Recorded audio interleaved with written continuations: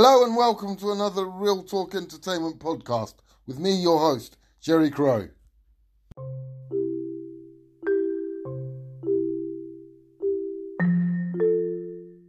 Real Talk Entertainment is a podcast and I'll be looking to talk to people from the world of sport, music, film and TV, as well as many others.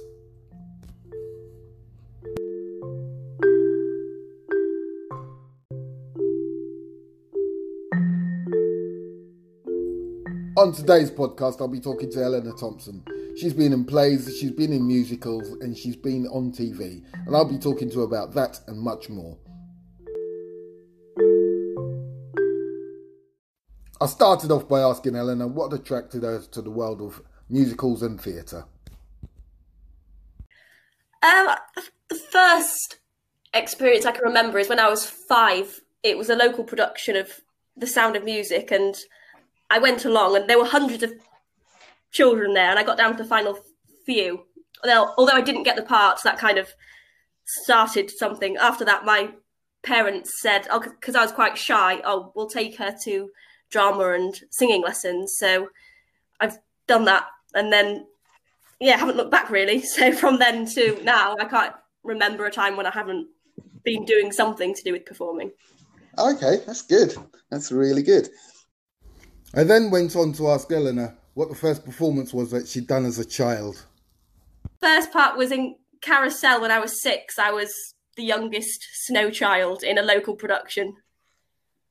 Okay, and that's local too, because you're not from Cambridge originally, are you? No, I'm originally from Cleethorpes on the east coast, a seaside town. Okay, yeah. Not many people know it that well. I've heard of it, but I don't know where it is. That's more than most people. So, obviously, I'm going to talk about the ad in a moment. Yeah. The one quite recently. But is that your first, or have you done other TV work in the past?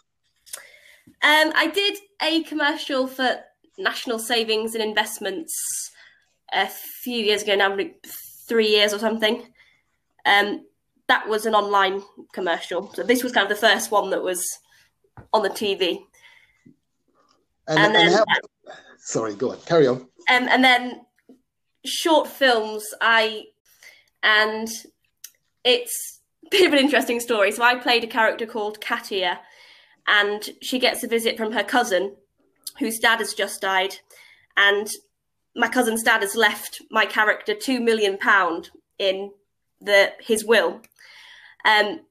But then I start talking to my cousin and it comes out that kind of his childhood, he's got kind of dark secrets that he'd never told anybody about how his dad treated him. So that all comes out. And then my dad, he's an alcoholic and he finds out that he hasn't been left anything in the will. So he starts drinking and I tell him I want nothing more to do with him and storm out. So that sums it up, really. It's actually kind of realistic then. Kind of like, it could be very true to life. Yes, but the director, he has written a feature-length version of it. So it's currently doing the film festival circuit and he's hoping that, if it gets picked up and it gets the interest, then it could potentially be developed into a feature. Oh, nice. And do you think you'll be in the running for that if it happens? Yes, yeah, he says so. Okay. That's good to hear. Okay. Right, so going on to the ad, the one that we know and love, it's got a very, very catchy tune. So anytime I hear that now, I know that ad's coming on, although it has changed a bit now. There's a new version. People filmed themselves, a lockdown version. Yes. So how was that for you doing that? And what was the experience like? It was really good. It was very quick. It was only one day shoot and there were 7 actors there and it was shot in this old music hall in London. And we started by having a shot of everyone and kind of the camera panned out. And then that didn't take very long at all. And then after that, they just did close-ups of everyone individually and put it together. So, yeah, it was a very quick job, really. Okay, enjoyable? Did you enjoy it? Yes, yeah. The tea, it was, for each shot, they had to pour fresh tea in the cup so that it was steaming in the shot. And they had a bucket to pour all the old tea into. So, yeah, it was quite fun to see how it all works. Yes. So was there anybody there that you could actually learn anything from, or that you gave advice to? I met one of the other actors was actually from Cambridge, and I hadn't met him before, but he's kind of a lot older and got a lot of experience in the industry. So I was talking to him, and he came to see a show I did recently in Cambridge. So kind of stayed connected a bit, which is nice. Okay, lovely. Yes, good. Nice to hear. So, have you got any more of that kind of work lined up for you in the future? Do you know of? Not at the minute, although self-tape auditions have started to come through, as I think things are picking up again slowly. So, watch this space. All right. Okay, I will do. For anybody who doesn't know Eleanor and has no idea what ad she was in recently, I'm going to play a little snippet.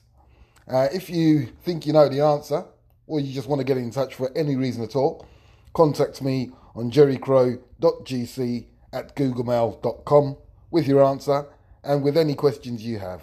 I'll be glad to talk to you there. I then went on to ask Eleanor how things were progressing with the music and theatre scene, and she explained that she's doing a masterclass and doing some training, and she went on to describe and explain that. Called MX Masterclass, and it's on Sundays, and it's run by Michael Xavier, who's performed in the West End and on Broadway, and he gets lots of people from the West End to come in and teach us every week, and we've had masterclasses with some incredible people like Kerry Ellis and Jonathan Butterell, who is the director of Everyone's Talking About Jamie. So it's been really good to get connected to people in that industry, because I am looking at going to drama school to do an MA in musical theatre. Oh, okay. I got an offer this year to start, but I decided not to accept it with everything that's going on at the minute, and because of the situation, quite a lot of the funding places have suspended their funds for now. So I'm going to audition again next year. Oh, right, lovely. Good, and good luck as well, shall I say. Yeah. So anyway, I was going to mention you and I having worked together in the past. Yeah. But I'd much prefer it if you would tell the story for the podcast listeners. Yeah. So I met Jerry when we were both performing in Anything Goes in Cambridge, which was 2018, I think. Yes, I think that sounds about right. Yeah.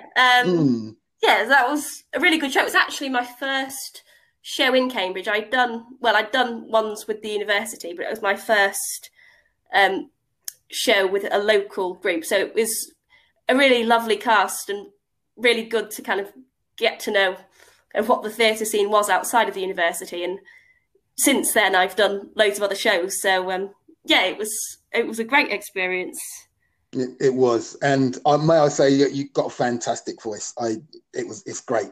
Are you still working on that? Yes, I am, and I'm not at the minute, but I was going into London for singing lessons each week before the coronavirus hit. So hopefully I can start that again soon. Okay, good. So talking about lockdown, and as we have you adapted to it, and how are you keeping yourself busy now that we are in this situation, or when it was at its height? Yeah, so my day job is actually teaching, so I'm a primary teacher. So I have been going into school, not every day, but we had a rota. So it was actually quite good to go into school because it broke up the endless sitting at home. Because I live on my own as well, so it was good to go to work and actually talk to people. So that really helped.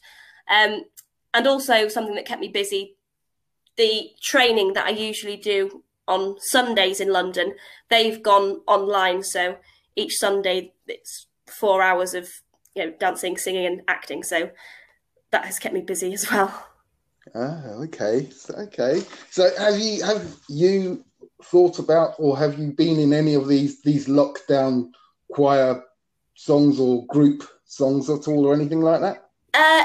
Yes. So my Sunday training school, MX Masterclass, we've done one. They've got their own song, which is quite sweet. So we've did that. And also we've just recorded You Will Be Found. And I think that's being released as a charity single fairly soon. So, I'm waiting to see that for the first time. Wow. Okay. Can you get back to me when that actually gets released? Yeah, sure. Love to talk to you again when that's doing the rounds, shall we say? And no problem, give it a little plug. Yeah. Good. So with everything you've already said, I'm guessing you don't have a great deal of time for hobbies, or am I wrong? Yeah, probably all my hobbies would relate to performing. I did go through a phase of starting puzzles in the early lockdown stages. Right. I do a lot of reading because I did my undergraduate degree in English literature. So yeah, I enjoy reading, and baking as well. I've started doing a lot. Baking. Okay. Yeah. That's a good one to get into. How did you find then getting the essentials like flour? Yeah, took a while. Yeast was actually the main one that I struggled to get. Yeast. Right. Okay, but that's back in plenty circulation now, is it? Yes, I have got some. Although now I haven't actually used it.